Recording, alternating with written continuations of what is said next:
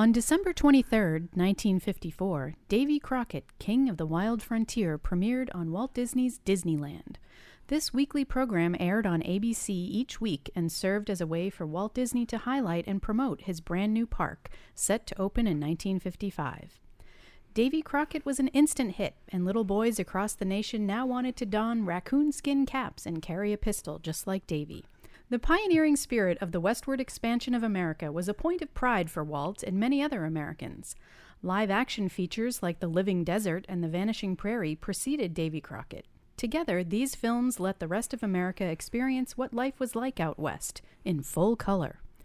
In addition, they set the tone and atmosphere for what Walt wanted one of his 5 themed lands to be: Frontierland.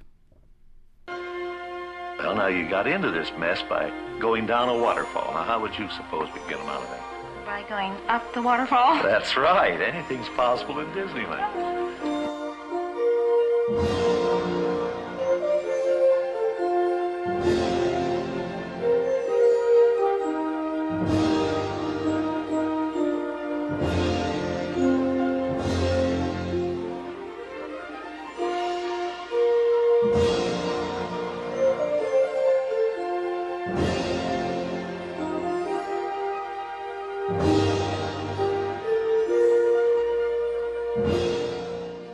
Welcome, everyone, and thank you for joining us on Up the Waterfall, Season 3, with your hosts, Xana and Scott Otis. Hello.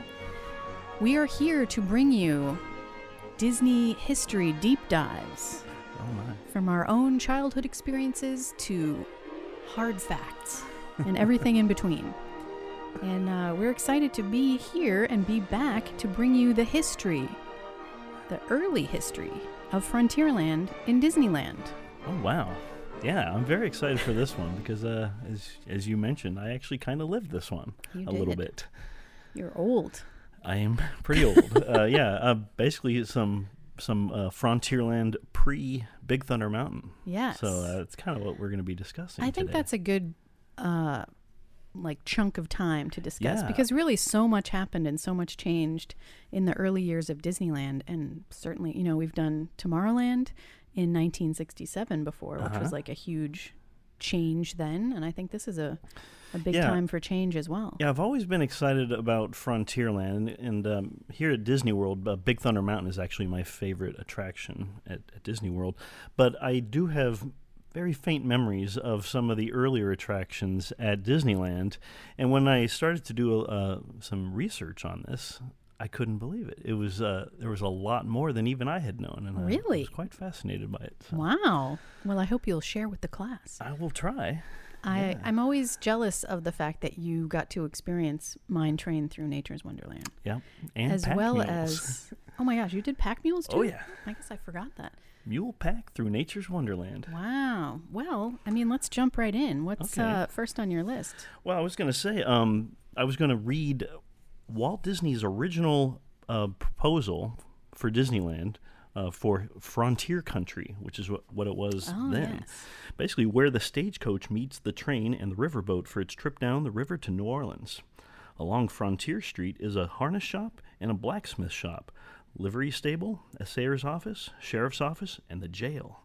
You can get real Western food at the Chuck Wagon and cowboy clothes, 6-shooters, or a silver-mounted saddle for your horse or pony at the general store. You could buy saddles for real? No, Oh. this was the proposal. Oh, I see. Right. There's I a forgot shooting already. gallery, the Wells Fargo Express office, and an old-fashioned saloon with the longest little bar in the world serving root beer, Western style. At the end of Frontier Street is the boat landing for the riverboat ride. The old sternwheeler takes you downstream on a nostalgic cruise past the romantic river towns, Tom Sawyer's birthplace, and the old southern plantations. So yeah, that was his original proposal for the Frontierland section.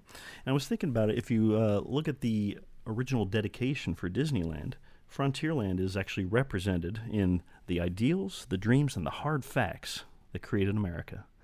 It's really kind of that part, especially the hard facts that you had mentioned before. Well, not all of the hard facts, but some of them. That is true. That's funny, though. I said hard facts, and he said hard facts. That is We right. didn't even plan that. That was from the Disneyland dedication. But anyway, there was actually supposed to be a Frontierland dedication as well. So one that Walt actually approved, but it was never installed. And that is, here we experience the story of our country's past, the colorful drama of frontier America in the exciting days of the covered wagon and the stagecoach, the advent of the railroad and the romantic riverboat. Frontierland is a tribute to the faith, courage, and ingenuity of the pioneers who blazed the trails across America. Is that in the Walt Disney's official Disneyland album thing, when he goes to the different... No. Or is that a different narration? That is a different narration. Okay. Yeah, so there's even more. I won't get into that one, though, because that's fine. There's a whole bunch of narrations, but yeah. So it kind of gives you an idea of the whole idea of Frontierland. As you had mentioned, a lot of the films, the Westerns were a very popular genre, and certainly Walt Disney had gotten into them as well, with, as you mentioned, Davy Crockett and the King of the Wild Frontier. Zorro was a very famous one, of course, even animated, Pecos Bill, Texas John Slaughter, and quite a lot more. So just the whole idea of the westward expansion, lawmen in the Old West, and, even cowboys and Indians back in the day. It was a wild frontier. That's right. So, yeah, that's kind of the idea. But when Disneyland opened, Frontierland was actually the largest of all the original lands. It was mostly piles of dirt, wasn't it? It really was. Yeah, when you walked in, the ground was dirt. They did have kind of like wooden sidewalks on the sides. But yeah, the middle of the street was dirt. It didn't last too long, but yeah. Yeah, probably not easy to keep up. If you actually look at the original artwork of Frontierland, they actually have Indian encampments right outside the fort, right there, right by the hub. And, that kind of clashed with the whole idea of Main Street, so that didn't last. But they did actually install kind of like artificial tree stumps to give you the idea that these were the trees that were cut down to create this fort. That's fun. Yeah. They actually did rebuild the fort in 1980 and 1992 using 700 ponderosa logs. So that's when you enter it now? That's what's there, but it wasn't there originally? Oh, no, the fort was there originally. Oh. But it got replaced a couple of times. But it was interesting that they actually had, like, the wooden logs, like the tree stumps. Yes. Right there. I'm not sure how long those lasted before they were replaced.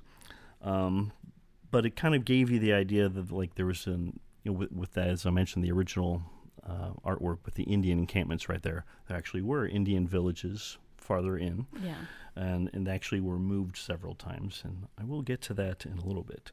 Another thing that they were going to have is a Frontierland miniature museum. I don't know if you remember, some of the inspiration for Walt's original Disneyland was his fascination with miniatures, and he actually had created, like, Granny's Cabin from So Dear to My Heart. Yeah. Remember the dancing man that we've seen in One Man's Dream? Mm-hmm. He was going to have those in a little Frontierland miniature museum. He was obsessed with miniatures. I know. That actually never came to be, but they did have a Davy Crockett museum instead. How have I missed this? Well, it was gone by the time you went there first. But they actually had wax figures of Davy Crockett and Georgie Russell in there. Like life-size? Yeah. Weird. That people could go and have their photos taken with. But actually, the real-life Davy Crockett and Georgie Russell, played by Fess Parker and Buddy Ebsen, they actually went to Disneyland. They were there on opening day. They actually rode some of Walt's retired polo ponies up Main Street and into Frontierland, as you'll see in the opening day special. They actually did a whole routine there. But there would be several times where those two would actually return to the park and just kind of like, meet their adoring fans. Because literally, crazy to think about. Davy Crockett and the King of the Wild Frontier premiered earlier that year. So it was the hottest thing ever, as you had mentioned in the intro. Yeah. So when they showed up, it was all bets were off. But they would even also have like Zorro, Guy Williams, who played Zorro, would come and do the same thing. So they had all kinds of live characters. That would be like Elizabeth Olsen and Paul Bettany just showing up. That's right. In Tomorrowland? I don't know where they would show up. I'm not even sure where they would show up. Avengers Campus when it opens? Or maybe the studios in their different time periods. Who knows? Weird. I mean, I guess Johnny Depp has done it before. Yeah, he has. He was away from the crowd. But yeah, so as you can imagine, it's just crazy to have that. But, it was the very beginning of the theme park, and so there really were no rules. That's true. They actually had live characters, like there was a Sheriff Lucky, Black Bart, and even Pecos Bill, as portrayed by Wally Bogue, who was in the Golden Horseshoe show. He actually created kind of some of the live shows out on the streets where they would maybe have shootouts or things like that. So let me ask you this, and this Okay. may throw you for a loop because it's not Disneyland, but how much of this do you think was inspired by or, borrowed from Knott's Berry Farm? I would which say existed before it this. did. And I they would had a say, big Western. Walt and Walter Knott were actually friends. They weren't just like bitter rivals or Right. anything like that. And so, Walt Disney went to Knott's Berry Farm to check it out and see what kind of thing was going on. But he had his own, he had done plenty of movies by this point. That's true. Plenty of experience. And I think he probably took some ideas on maybe like crowd control and things like that. But they did have like an old West town out there, and the old Calico mine and all that. Yeah. So I always wonder that, and I expected it to be in that biography that I read. Oh yeah. But it wasn't. So that made me think it was even more of like, no one talks about this. I would say there was probably some inspiration there, I would say. All right. But another thing is they actually had a miniature horse corral, kind of where the Frontierland Shooting Gallery is now. They actually had a miniature horse corral, not a small horse corral, but a horse corral with small horses. I'm glad you clarified that. Yeah, that was actually replaced by the Shooting Gallery in 1957. But anyway, so a couple of opening day attractions. Let me go through some of those. Yes. They actually had the Disneyland Railroad. And if you think about going through the front gates of Frontierland, if you go all the way to where the railroad station is now in New Orleans Square, that's how big Frontierland was. Wow. That's There crazy wasn't to a think about. lot way deep down that way, Right. but there was the railroad station. And there were actually only two stations when the park opened. There was Main Street Station and this Frontierland station. And there were only two railroads that operated initially. But and what they would do is there would be one train that would be designated for each land. Ah, And so it would only stop in one place. weird. And you would load for that one, and you would do a full circle. And at the actual train locations, they actually had a second track for you to pass the other train. Yeah. That's crazy to think about. Yeah, and so the one for Frontierland was actually the CK Holiday, and the cars that the passenger or the guests would ride were actually cattle cars, where you would stand up. Yeah, that's insane to think about. Yeah, and I think we'll actually include some photos of that. It's absolutely nuts, and that didn't last too long. I'm and sure. they eventually installed seats. But even so, with the seats, because of how cattle cars are, there wasn't a lot of great visibility. And so it didn't take too long before all of that was replaced by regular cars with regular seats the way that we now know. But they also have, of course, had the Golden Horseshoe Review. Yes. And actually, the theater itself was designed after the movie Calamity Jane, which came out in 1953. And Walt actually saw that movie. And he told Harper Harper Goff. Goff, he said, "Hey, I want you to watch this movie and design this theater after this." But he didn't know it at the time, but Harper Goff was actually the art director and set director of that film. What are the odds? I know. That's funny. So that was actually pretty easy It's for like, him. I'll do this in 5 minutes. Exactly. And if you actually look at it, it's in the shape of a horseshoe. What? Yeah. Wow. And Walt and Lillian had their own private box right up next Yes. to the stage. And of course, just a couple of days before Disneyland opened, they actually had their 30th wedding anniversary celebration there. Where That was where he climbed down from the box. Uh-huh. He'd had one too many. Yeah, Sarsaparilla because that night. they started out on Mark Twain, and they did a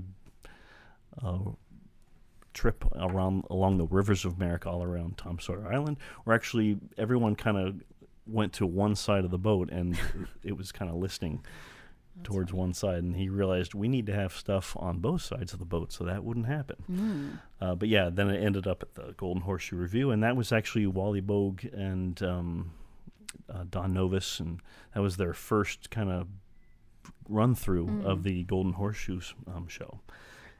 And as you said, yeah, there was one too many sarsaparillas, and some hijinks ensued. But so that was a very popular show, the Golden Horseshoe Review, Yes. that actually ended up in the Guinness Book of World Records for the longest-running stage show in history. And you have a personal connection to that show, which I know we've told before, but I'm going to make you tell the story again. It is fun. Yeah, I saw it when I was a kid. Don Novus was eventually changed out by Fulton Burley, another Irish tenor. But it basically starred Wally Bogue as Pecos Bill and the Traveling Salesman. And by this point, Fulton Burley. But then Betty Taylor was their longtime Slewfoot Sue. And there was a scene in the show where she would actually use her mirror kind of to shine a light on an unsuspecting guest and then go down there and plant a big wet kiss on his cheek. And she chose me. And I think this was like my 7th birthday or something like that. So I was Aw. real young, super embarrassed. But yeah, that was actually my first kiss. It was from Betty Taylor. Aw. There's a Long little time. plaque there that says that, I think. Yeah, so that was fun. But yeah, but it's amazing to me to think that I have actually seen, Wally Bogue perform as Pecos Bill in that long-running show. And it was just an awesome show. If you listen to the 50th anniversary of Disneyland, the 6 CD set, one of the tracks is literally the entire show. Wow. And it's like my favorite track.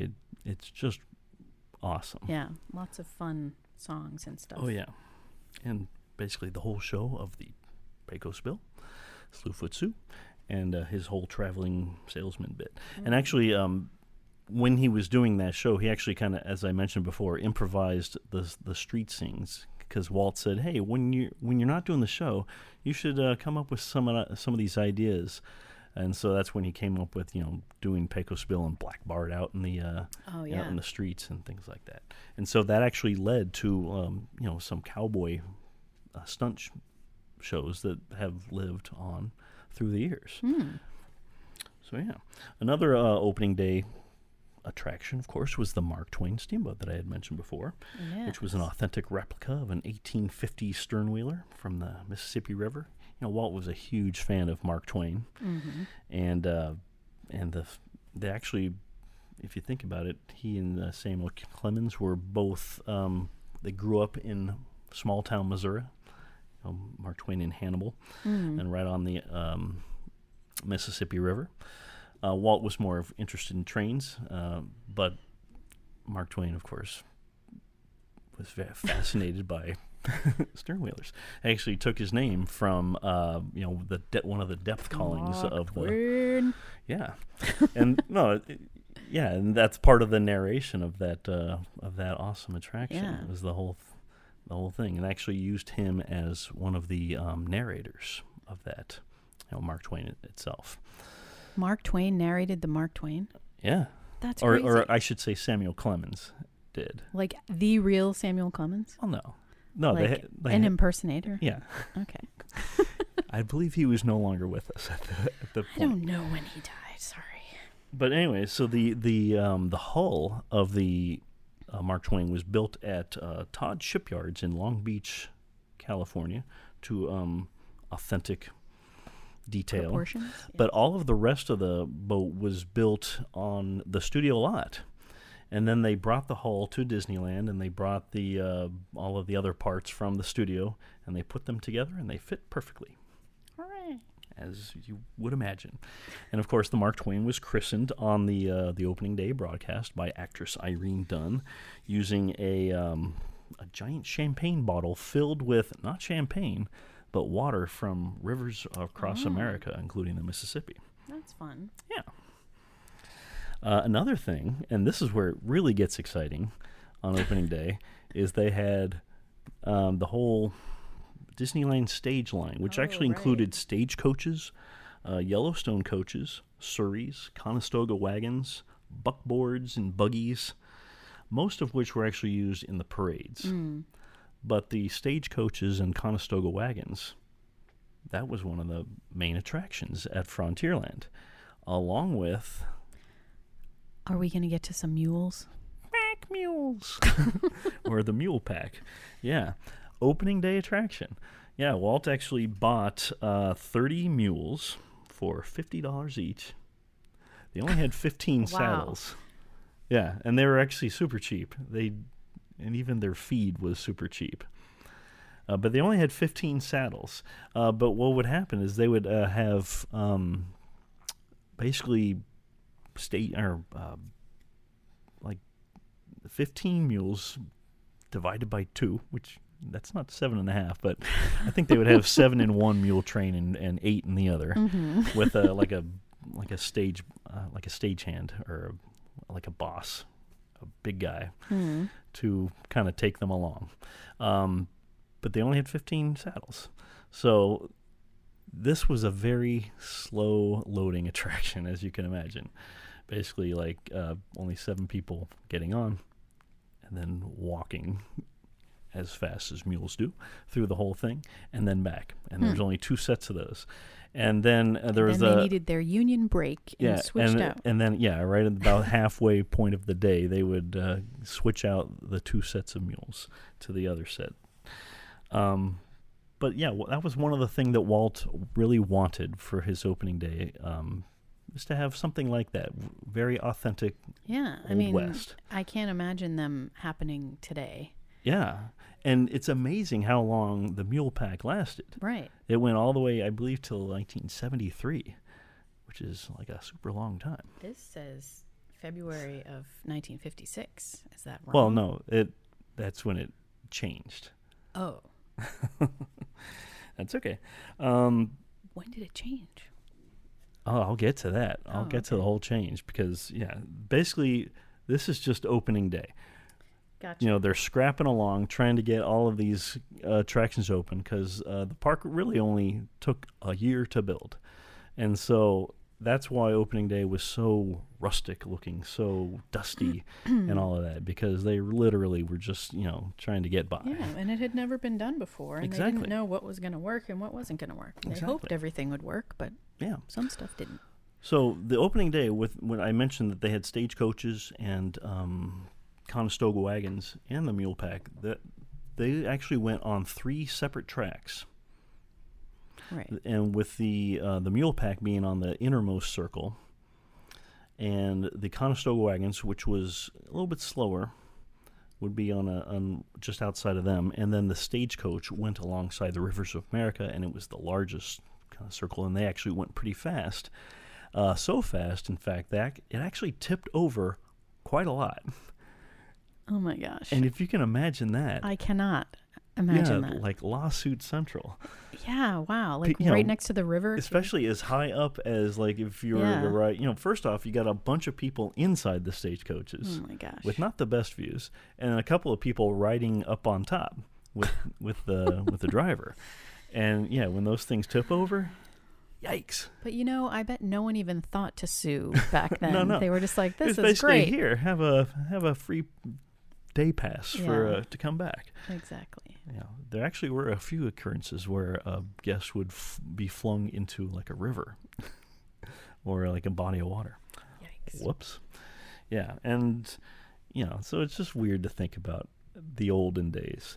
So after that, Was that it for opening day? Really? things? For opening day, yes. That was pretty much it. But so the big draw, well, I mean, I guess there were quite a few big draws, but the mule pack was just a unique thing, like a tactile experience. Yeah, for sure. That and the Mark Twain and the Golden Horseshoe. But then, Walt wanted more traffic on the river. And he had some ideas, because first off, there's that island in the middle, and he's going to work on that. But he wanted something even quicker. And so he, on Christmas Day of 1955, the Mike Fink keelboats opened up. I've never experienced those. That is unfortunate, because those are awesome. I was always scared to do them here in the Magic Kingdom. Oh, that's too bad. And then they were gone. Yeah, they did not last too long after that. Basically, as I mentioned before, the Davy Crockett had just filmed, and it had just aired. And actually, after Davy Crockett passed away at the Alamo, spoiler, it was so popular that they needed to film a couple more, and kind of went back in time, and that's when they did the riverboat ones. Oh. Yeah, with Mike Fink keelboats. And they actually took the actual movie props, the two keelboats that Mike Fink and Davy Crockett race, and they brought them to Disneyland. And it took a while, but they were able to first get one. It was the Gully Whumper. Which is a great name. Oh, yeah. But it's historic. They took that one and actually made it the Bertha May. What? And it was the one that came out first, but it was the Gully Whumper from the movie or the TV show, and they turned it into Bertha May at Disneyland, and they started out with just that one, and the other one was actually it was stationed in Fowler's Harbor. I know it well. Yes, there's some chowder there. Chowder. But yeah, that was basically to increase traffic on the river. They did that, and eventually the second Mike Fink keelboat opened, and then they were both going across. Actually, the drivers would sometimes stage little jousting things on stage, where they would kind of similar to the hijinks that you would see in the actual movie or the TV show, where they would actually get dunked into the water. I think that's why I was scared to go. Did they do that in Magic Kingdom too? No, by that time, Oh. no. That was just in the early days. Well, I remember them, would they make them go back and forth? Yeah.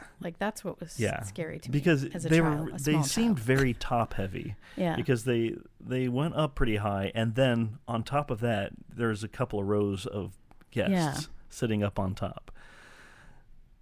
Yeah, it's a very strange looking boat. We'll have pictures if you watch the live show. That's true. The video, the video, right? I mean, it's live right now. But it's interesting because just like the stage coaches, just like the Conestoga wagons and the Mike Fink keelboats, there are some passengers or some guests who actually had less than ideal views by being placed inside. And then they also had seats on the outside. And so you always want those to have the better view. That's more reason to come back again and get the yeah. better seats. I think that was Exactly. a constant theme. But then what happened in 1956? That's the thing. See, by this point, Walt Disney had realized that Disneyland was a success. It only took till September of 1955 for the first million guests to go into the park. So by this time, he knew this thing was a success, and he needed to plus his park. And so he wanted everything to be better. And so he had a huge idea for Frontierland to install the train. Actually, not just the train, Tom Sawyer Island, as well as the train. So basically, they actually had, I believe in April of 1956, right next to the Mark Twain landing, they installed a gigantic billboard advertising the opening of Tom Sawyer Island. And they said kind of coming June 1st. Ooh. Yeah, and it was a huge thing. As I said, it was 10 feet tall, 20 feet wide, and it just basically showed all the features that they were going to have on this island, which up until that point was very rustic, and they didn't have anything on it. And so when you went around the Mark Twain before this, you'd be looking at really just an island of trees. They did have a couple of waterfalls coming off of it, but not much more than that. But anyway, so Tom Sawyer Island was actually designed mostly by Walt Disney himself. He actually took home a piece of paper and basically drew the way it should be. And he told his designers, build this. He would know. Yeah. And if you think about it, Tom Sawyer Island is kind of like the perfect attraction. All other attractions, they kind of like, everything's predetermined for you, what you're going to see, how you're going to see it. Tom Sawyer Island, you go out on a raft, and you basically have all these possibilities. You can turn left, you can go right, you can go through a cave, or not. Do what you want. And see a fort. Yeah. And so, for kids, this is like the perfect thing. So it actually opened on June 16th, 1956, and was actually attended by winners of a Best Tom Sawyer and Best Becky Thatcher contest that they had in Hannibal, Missouri. How fun. Yeah, it was won by Chris Winkler and Pervaloo Smith, and actually appeared at the opening of Tom Sawyer Island in costume as Tom Sawyer and Becky Thatcher. And they christened the raft with another bottle with water from rivers around America.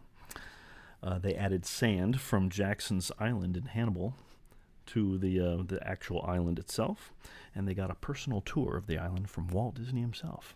Wow. Yeah. But if you think about some of the awesome features they have, Injun Joe's Cave, yeah, with the bottomless pit that has a bunch of weird wind noises that, is it wind? Or is it a lost Injun Joe? I don't know. Very scary. Yeah, very spooky.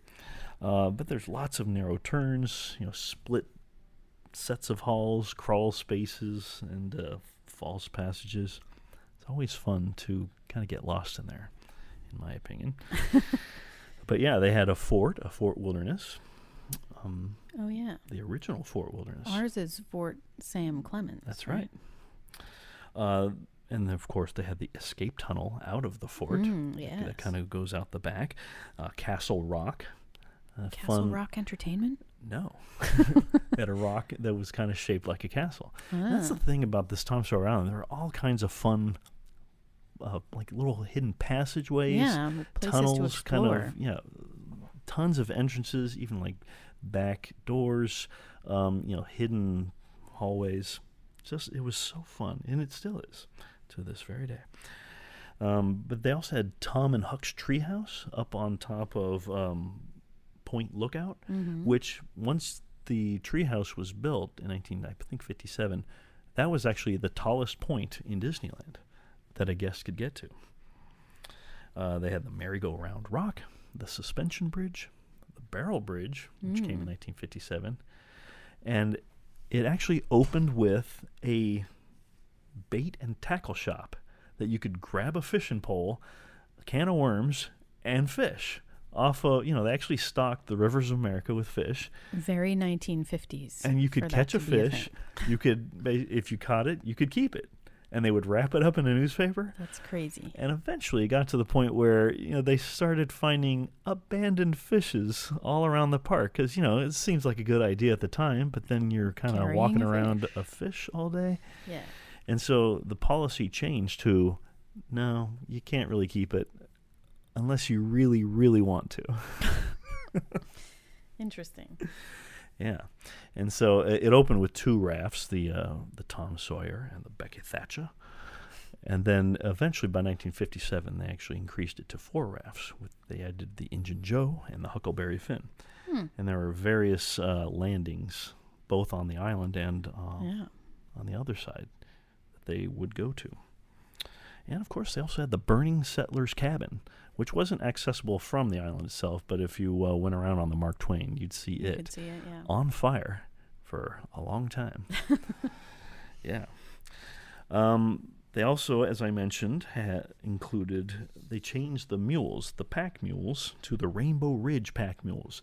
They added the little mining town of Rainbow Ridge at the entrance area. I love rainbows. They actually, at this point, got rid of the stagecoaches and the Conestoga wagons. They were no more. They did not last that long. That makes sense, because they were probably more trouble than they were worth. That's right. And so they added the Rainbow Caverns mine train. So now you've got a mine train and the mule pack. Tell me more about this mine train. I'm sorry. I should say they actually did have the wagons. That was for the next expansion that they lost. It was at this point that they had all of them. I feel lied to. No.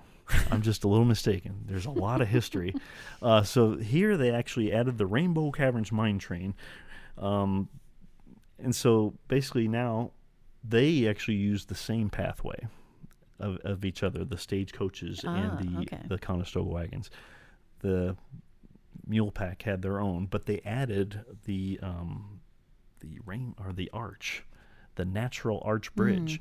That at one point the elevation change for the mule pack was quite a lot, because mules are very sturdy footed. They can handle it, and they go up quite a bit. And at one point they go over a natural arch bridge over the trains and the stagecoaches in a very narrow passageway. Wow. But it was quite high. And so the people in the train were told not to toot their whistle at that point, because they did not want a spooked mule. And Can you imagine? I wonder if they learned that the hard way. I don't think they learned that one the hard way. Toot our horns. But anyway, so the Rainbow Caverns mine train opened on July 2nd, 1956. As part of it was $400,000 of this of $1956 of this expansion. It was a 7-acre attraction. Wow. As I mentioned, they included the little mining town of Rainbow Ridge that was added right there at the front, which you can even see parts of to this day and at here. the Big Thunder Mountain. That's right. A lot of forced perspective was used at there. But anyway, the cars themselves, they were dark green in color, both the locomotives and the passenger cars. And at this point, there were 4 total cars with 5 cars in each of passengers. But what's interesting is when you're waiting in the line, you would see the train coming out of a tunnel from the right and then going into a tunnel on the left, or like a mine shaft. And so you really couldn't see what was back there. But it was so expansive and so huge that it was just really paid off. Basically, you would go out by the river, over a bridge, and you'd see all kinds of animals. And then off into the very back, where they actually had the Rainbow Desert with all kinds of things, as like the old Unfaithful Geyser, a bunch of cactus that was kind of shaped like maybe people, colorful mud pots called the Devil's Paint Pots, bouncing rocks. And these were actually neat, because they would blow the whistle, and these rocks would actually that looked like they were bouncing. They would start spinning and look like they would maybe fall on the guests. Whoops.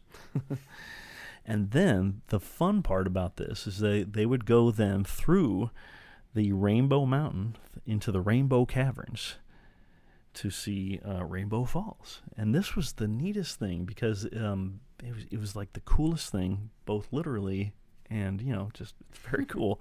Because you go into the dark, and using blacklight, they would have all of these water features. I think there were like 22 water features in all, including waterfalls, pools, things like Bridal Veil Falls, Staircase Falls, Silver Threads Among the Gold. I want to go there. And Rainbow Falls was the coolest part of all, because they actually had 8 different colors all in one waterfall.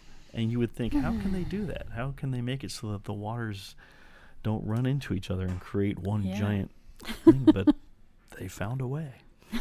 I believe that was Claude Coates who came up with that idea. That Claude. That's right. But it was just the super coolest thing. I really, really wish I could see it. This is very depressing for me. Oh, I'm sorry. We can probably watch old videos and see. From 1977, though, there's probably not that many. No, probably not. But yeah, that'll get into the 1960 expansion with this particular one. Okay. Well, Because still there is very pretty. one more thing, and actually at this point in they actually had either the engineer of the train or the brakeman in the back would give a live spiel, and at some points they would have like bobcats trying to pounce on you and coyotes, all kinds of fun animals, and these trains were actually not authentic steam trains, even though Walt wanted them to be. But the Orange County officials actually had issues previously with the actual Disneyland Railroad and the Mark Twain steamboat being actual steam engines and maybe being run by people. They didn't want these ones to be run by people who were not trained to do so. Interesting. I always wondered why they were not full size. Yeah. So there you go. But they were made to look, of Yeah. course, authentic. But anyway, so as the years progressed, Walt wanted even more traffic on the rivers of America. I want more traffic. More boats, please. So at this point, we already have the Mark Twain. We have the two keel boats and the rafts going back and forth. But Walt wanted more. So he ordered for the Columbia, the SS Columbia, the sailing ship Columbia, a full-size replica of the first sailing ship to carry the Stars and Stripes around the world. Which is what you tell me every time we go on it. Oh, yeah. That's right. Plus, I know the whole spiel. Yeah. But it's set from Boston Town, the original one, in where I'm 1787, But not from then. on a 3-year journey all the way across the world. And they didn't have no Panama Canal to go through. They had to go around both capes, Good Horn and Hope. Did I say that right? Yeah, sorry. You can look it up Horn if not. and Good Hope. Okay. Yeah. And that's where the Columbia River that separates Oregon and Washington, that's where it got its name. From that Who knew? sailing ship. I guess you did. But yeah, and so that's just a nice big full-size Sorry, I just steam yawned, so cut that part out. sailing ship that goes through. And of course, if you now know, they actually have a below decks museum. That didn't open until 1964. Oh, really? So you couldn't go down there? Not Or it just originally. wasn't a thing? It was just not a thing. They You had could go down there and there was nothing there? No, you could not go down there. Ah, They opened that later. okay. I will say, if you're listening to this and you have not been on the sailing ship Columbia, you are doing yourself a disservice. Oh, a huge disservice. It's really fun. It really is. And it goes around and they do the actual, well, not actual, I guess, but like the cannon shooting thing. It's very loud, I love it. but they warn you so you can cover your It ears. used to be they would do that cannon, and you would hear cannon coming back from the fort on Tom Sawyer Island, but they got rid of that feature. Wow. I missed everything. Yeah. All right, Lawsuits. continue in your historical All right. tour. And now is the time for the big expansion. By this point, Disneyland is just pumping on all cylinders. And so Walt, he's got his brand new train. The Mule Pack are going strong, but he wants it to even be better. So, he's done these live action true life adventure films, and he wants to use these as his inspiration. So he Makes basically, sense. once again, for 1960, he completely redoes this whole area. And this is where they get rid of the stagecoaches and the Conestoga wagons. They are to be no more. And it's just going to be the Mule Pack through Nature's Wonderland, as well as the Mine Train through Nature's Wonderland. And this is going to be inspired, it's originally already inspired by the Living Desert, but now they're adding Beaver Valley, Bear Country, and Olympic Elk, maybe even the Vanishing Prairie. And this is where they add Cascade Peak, a lot of people's favorite feature from the rivers of America. This gigantic mountain right alongside the rivers where they had twin waterfalls coming off of it, where the train would kind of go behind the waterfall right alongside the river. Just the coolest thing. I loved Cascade Peak. I know that And you do. they had critters even up on top of there. I'm seeing that in this fun little, I map. believe, mountain goats. Mountain goats. Yeah, but so for this expansion, they actually added over 200 animals. And this is essentially I know a lot of people say the Enchanted Tiki Room was the beginning of audio animatronics. And some even say, the rudimentary movement of some of the animals on the Jungle Cruise was from opening day. But here, this is actually the first usage of the term audio animatronics, which has officially been, it was in a few articles. But it wasn't as complicated as the birds would be in Enchanted Tiki Room. But they had over 200 animals added to this expansion, including tons of bears, beaver, as I mentioned, elk. They were kind of like button horns, the way they do. I don't know what that means. In the rut season. Oh, I see. Budding horns. Button horns. Button horns. Butting the giant rack on top of their heads. Yes. Yeah, and so basically you would go, you'd have the same entrance area, but they did kind of rework the entire track to do a giant figure 8 through here. But you'd go through that initial mining town Rainbow Ridge, which was even expanded more to go all the way down by the rivers of America. And you'd go through a tunnel and enter Beaver Valley, where they just had animals galore, like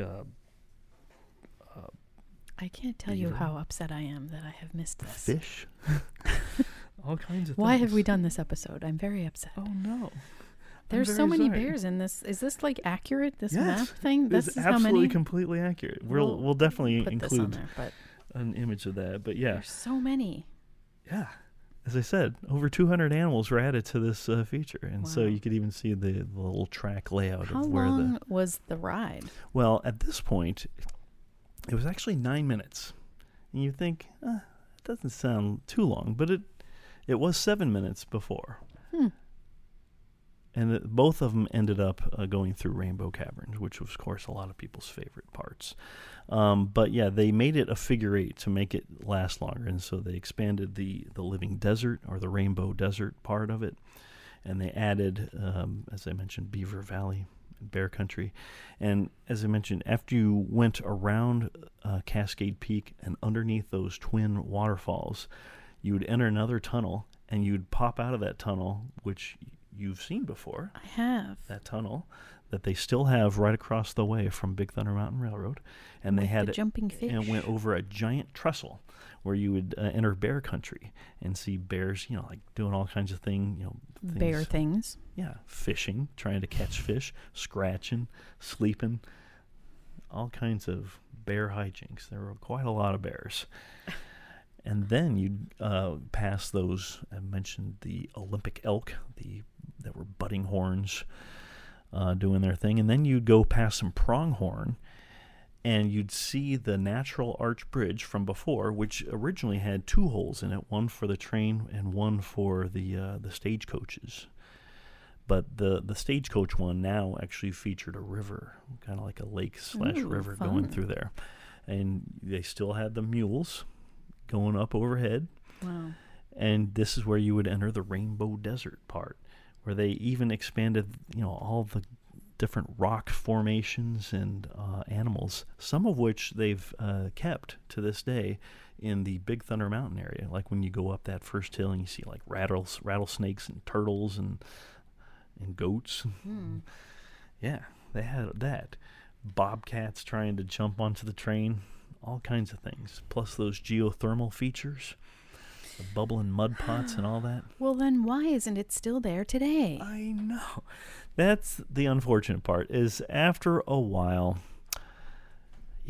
nature did its own thing onto, a little too much upkeep. Yeah, maintenance, kind of drifted a little bit. There actually were some very interesting things that happened when they first opened. Because Disneyland was still new, some actual live critters would find their way into this faux desert area. Fun. And see like a roadrunner or some bird there and attack it, thinking, easy prey, and then whoops. So the maintenance folks would sometimes come and see a mangled critter that they would have to replace. Yeah, they eventually figured out ways to make that not happen. But I think after the years went by, yeah, the maintenance on some of the critters just didn't keep up. But also, other theme parks nearby, such as Magic Mountain, Knott's Berry Farm, they started adding thrill rides. And so they kind of got under the pressure of needing to add thrill rides. They had already just added Space Mountain by 1977. Disney World had done one in 1975. And so it was Tony Baxter's time to shine. That's right. I guess I should be grateful. He kept as much of the original sections that he did. But yeah. I still wish I had seen it. I do miss it so much. But there actually were quite a few other things. I want to talk a little bit about some eateries that they had in Frontierland, because they had quite a few. That have changed quite a bit over the years. Yeah. First off, they had the Plantation House, or the Chicken Plantation, which was right up by the Rivers of America, essentially kind of right where New Orleans Square is right now. Like Weird. right up by the river. So like where the walkways are now in front of New Orleans Square, there was a giant chicken plantation there, right alongside the river. Had wonderful views of the river. Yeah, absolutely amazing. But they served chicken, of course, fried chicken by the Swift and Company. It was removed in 1961 to make way for New Orleans Square, which would not open until 5 years later. There's a whole story with that. But in our New Orleans Square episode. Well, New Orleans Square is part of this too, because as I mentioned before, in the earlier the treatment for Frontierland, the words New Orleans were used because they take the riverboat down to New Orleans. But anyway, where the riverboat terrace is now, or what I think it has a River Bell? River Bell Terrace. I apologize. Which I think even has a new name since then. That was originally Aunt Jemima's Kitchen that served pancakes. And Aunt Jemima was there. And Aunt Jemima was there herself. Yeah, basically signing autographs, taking pictures, and all, doing all that. But if you look at where the restaurants are now, in between that and where now is the Golden Horseshoe, not just where the Stage Door Cafe is now, but even before that, there was another place that had another restaurant that was originally the Casa de Fritos, where they served up Mexican food and delicious Fritos, and where they had that fantastic kind of vending machine where you could go in there and see the Frito Kid, and where he would call back to Klondike and say, you install a nickel, and he'd say, another bag of delicious Fritos coming up. It was absolute craziest thing. And if you look at it, the fun, cool the figure of the Frito Kid, it's just the wildest thing. Eventually, the Casa de Fritos moved to where the Zocalo, the area is, the Rancho del Zocalo. It moved there. And in its place, actor Don DeFore from The Adventures of Ozzie and Harriet, Right, that's why you were asking me about this guy. He played their next-door neighbor, Thorny. I don't remember him, but I did watch Ozzie and Harriet on repeats. That actor, of all things, he opened up a barbecue restaurant. How weird. And it's very interesting how he and Walt kind of met. Walt had always wanted the Emmy Awards to be televised. Oh. Because he figured, I've got some great TV programs. I'll win some Emmys. It would be nice for people to see this. And he just never could make it happen. But actor Don DeFore, on his own, somehow got the Emmy Awards to be televised. What a guy. Yeah, and so he, basically as a thanks, Walt invited him down to Disneyland, kind of gave him a tour, and he was like a chef back in college, in his college days, and he asked him, would you want to open up a restaurant? And he and his brother opened up the Silver Banjo Barbecue. What a time. Yeah. To just be asked by Walt Disney if you want to open up a restaurant. Yeah. And he was an insane tenant because he didn't like that there were umbrellas kind of like in the way of his restaurant. He tried to rearrange things, lights or whatever, or trying to call people into his restaurant in ways that really wasn't quite pleasing to the park. What happens when you ask a random guy to open a restaurant? Well, he's not random. He's an actor, from The Adventures of Ozzie and Harriet and other things. But anyway, the other issue is that the kitchen for that restaurant and also the Aunt Jemima restaurant right next door were microscopic, just tiny, not big enough. So eventually they combined the kitchens and kept the one restaurant, and they closed that one down in, I believe, 1961 also. Oh well, what are you going to do? But yeah, so I had mentioned earlier the Indian village. That actually was, when the park opened, where kind of like in the corner where Adventureland and New Orleans Square are now, even parts of what are now the Jungle Cruise, it was way back there alongside the railroad. Eventually, they in 1956 they got moved to down by the river to kind of where the Haunted Mansion is now, and they had a whole thing where they like several different nations of the Native Americans would present authentic dances and carvings and things like that. And then even later, they went all the way farther back to where Bear Country or Critter Country is now. And they had a thing where you actually, part of the walkway, you would actually go through a kind of like a hole through rock, kind of go through a rock hole. Yeah, kind of like that to get to it. It was a very strange thing. But yeah, but it was always a dead end back there.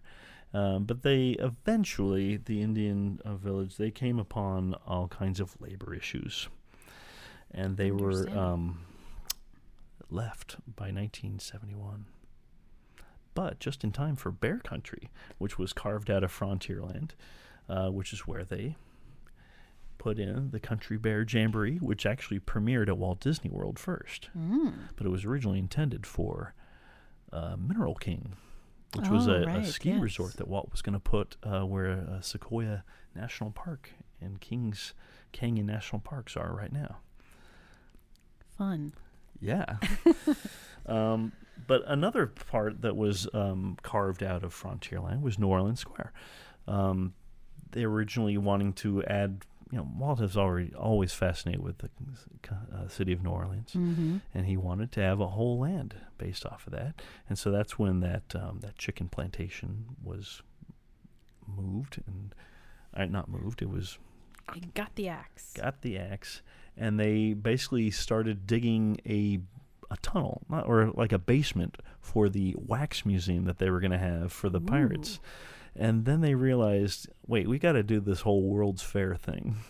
And so they actually put that on hold, and that's when they found out, that It's a Small World boats from there. And they said, wait, we have to start all over. And so they literally started over, and that's when they built the Pirates building behind the park. And so that area where New Orleans Square that was basically a giant construction zone for like 5 years. And I know the feeling. And same with the Haunted Mansion. They had built the Haunted Mansion was there house. For so long. Yeah, they built it in 1963, and they didn't actually put the attraction there until 1969. So, and that's actually kind of where they actually had that and the Indian Village all at the same time. And then part of the Indian Village, they actually had what were initially called Indian Village War Canoes. That came from that. Those were from 1956. Another boat traffic, if you will. So many boats. Yeah, that actually started out there. And they were eventually renamed the Davy Crockett Explorer Canoes back Which in 1971. Makes sense. Like, why didn't they call them that to begin with? I don't know, because it was interesting, because the Indians were always friendly at that point. I don't know why. I don't know why they called it that. And those were still open up until recently, weren't they? The Explorer canoes? Yeah. They're open to this very day, kind of. Yeah, like until the park was Yeah, not open. no, yeah, they're still going. Because I've been on them. I actually Yes, did something that's old. Uh-huh. I love going on those Explorer canoes. Here's a hack. They're a workout. They're a workout if you work out. Here's a hack for you. That's true. Don't tell everyone that. No, Then don't tell then the boat will never move. Well, I tell you, not everyone's going to listen to this. But I go on there, and maybe I don't row as much. Maybe I take a little more pictures than rowing.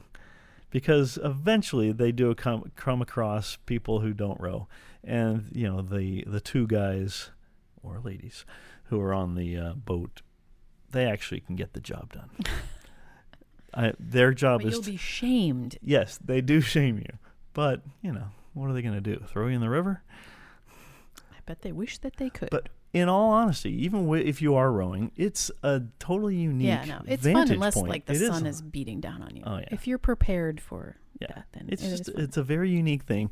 And, you know, they've already gotten rid of them from Walt Disney World. I know. They do still have them in Tokyo. But it's just a very unique, fun thing. I bet everyone rows in Tokyo.